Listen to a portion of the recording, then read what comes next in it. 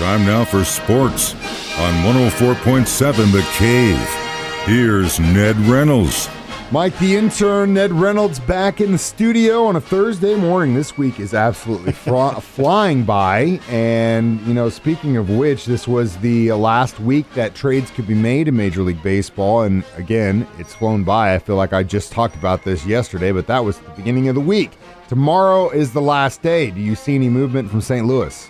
Probably not. I think they would have done something by now, but then again, you never know how these front offices work.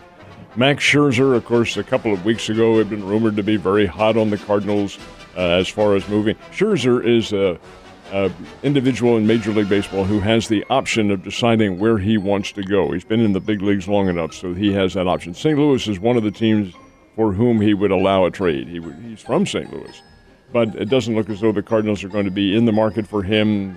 Washington would probably want too much. Rumor is that Scherzer would probably be going to the Dodgers or the Giants, one of those two teams out on the West Coast. But you have to understand now, the Washington club had to forfeit their game, actually postpone their game last night because of COVID. And we're 2 days away from the trade deadline, which is later tomorrow, as you mentioned.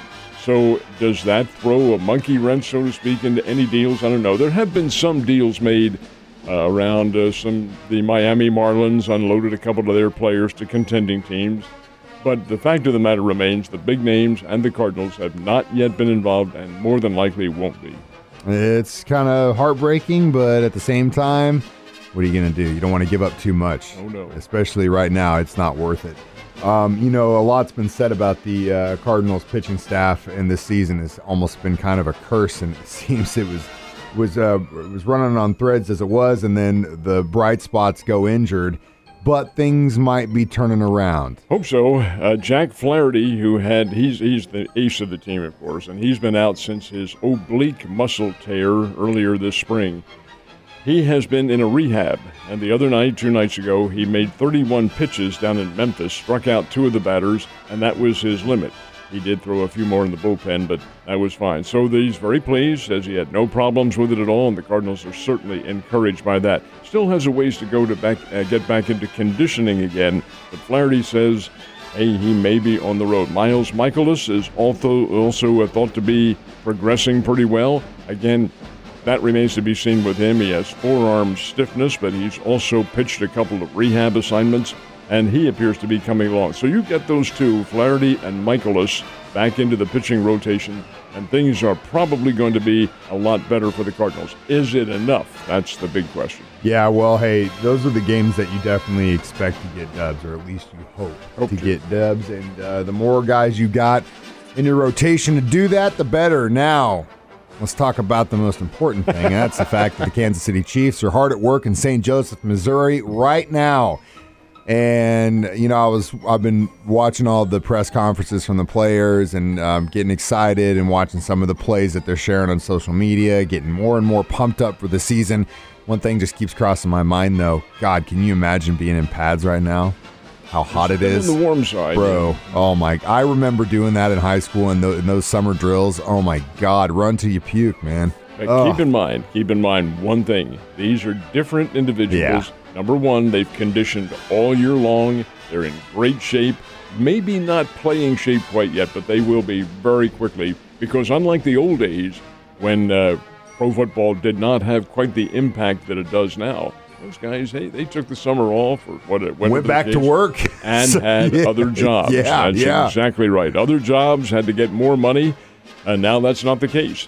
So they condition themselves. These guys are in pretty good shape. Yesterday's first practice was described as a fun practice in which you went through 7-on-7 drills and really no serious hitting, nothing like that. That won't start for a while yet.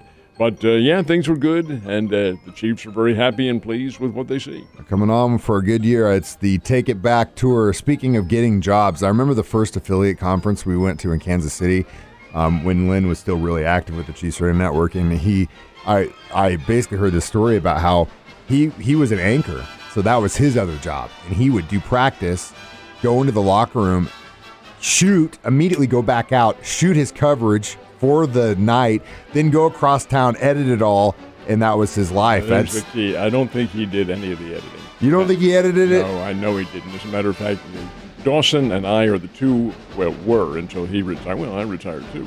The two longest in terms of service in their TV stations. He is a year longer than I was. But the fact of the matter remains, he had somebody. Ned Reynolds did not, but Ned Reynolds was but Ned Reynolds was not the quarterback. Yeah, either. Ned Reynolds also doesn't have a Super Bowl ring either. Some good news, bad news. United States, as far as the Olympics is concerned, bad news is we're no longer the leader in the gold, but it's close. But when it comes to the silver medals, we are destroying. 14 total. And total overall medals. We are the winner, yes. 37 total overall winners. Yeah, it's, let's see, the breakdown, the last I saw was 13 gold that they had, which is fine. It'll improve because there are more swimming events coming up, more gymnastics event coming up. We hope they win the gold there. Simone Biles is going to sit out the all-around. That starts today. Gymnastics is kind of interesting the way they have this categorized. First of all, there's the team competition, which the USA took a silver. Now there's the all-around competition. These are virtually the same events, but they're in different categories. This is the all-around coming up. Biles is going to sit that out. And then later this weekend or early next week begins the individual competition, in which you're going for individual medals. And whether or not she's going to compete in that remains to be seen. Let's hope she can figure out a way to do it, but either way, she's gotten us how many gold medals so far? Well, she hasn't won any in this Olympics. But so far overall. 30 gold medals in her career. Yeah, so that's pretty good. She's definitely served her country as far as an athlete. I could say you and I and the rest of this town couldn't say at least, one gold medal. So how'd the Cardinals do against the Guardians? Well, interesting you mentioned that because the game yesterday was the last one that the Cardinals will play this team known as the Indians now because they're not going to play again this year. It's an That'll be it. Interleague game. So if they ever get together again, which they will, and if interleague play continues, and it may not be, who knows how the new contract negotiation is going to work, but that's over and above everything. Cardinals and the Indians yesterday, 7-2 win over Cleveland. The Indians bombed Cardinals pitching with 4 home runs in this ball game. And that's interesting because Kim usually is very effective, but the Indians saw what he was throwing, had a scouting report on him, and Cleveland can do this. They've got a lot of power on their team, so they come away with a win. So the Cardinals' trip to Ohio nets them 2 wins and 3 losses.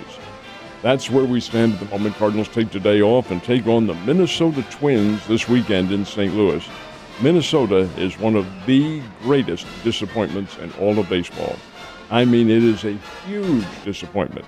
They were expected to be a contender in the American League Central Division this year, and they're last place and really struggling. And to that end, they've sold some of their players. Yeah, which is unfortunate. They had on paper what could have been a really great team, but hey, that's baseball. And lacking of leadership. I think we talked about that too. There's no kind of core leadership on that team as far as kind of direction. Which is interesting because they have a history of being very good. Mm-hmm. I think it's one of those years where nothing has worked out well. Yeah, it's unfortunate. So it's interesting, this series, the Royals and White Sox, they take the first game.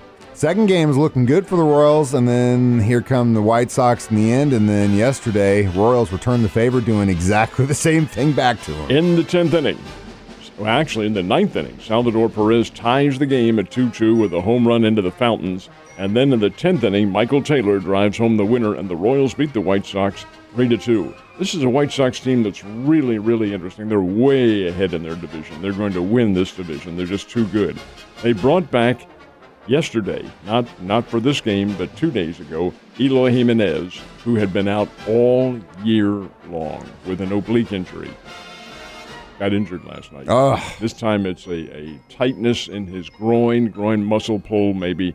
So, what are they going to do now? Well, maybe they'll bring back the big kid from Missouri State to play for them. They send him down to Charlotte, but wouldn't be unusual to bring him back again, and that would be really a lot of fun. Really cool, and he is definitely adding up those frequent flyer miles, I'm sure. Ned, you have a great day. I'll see you tomorrow, yes, man. Sir.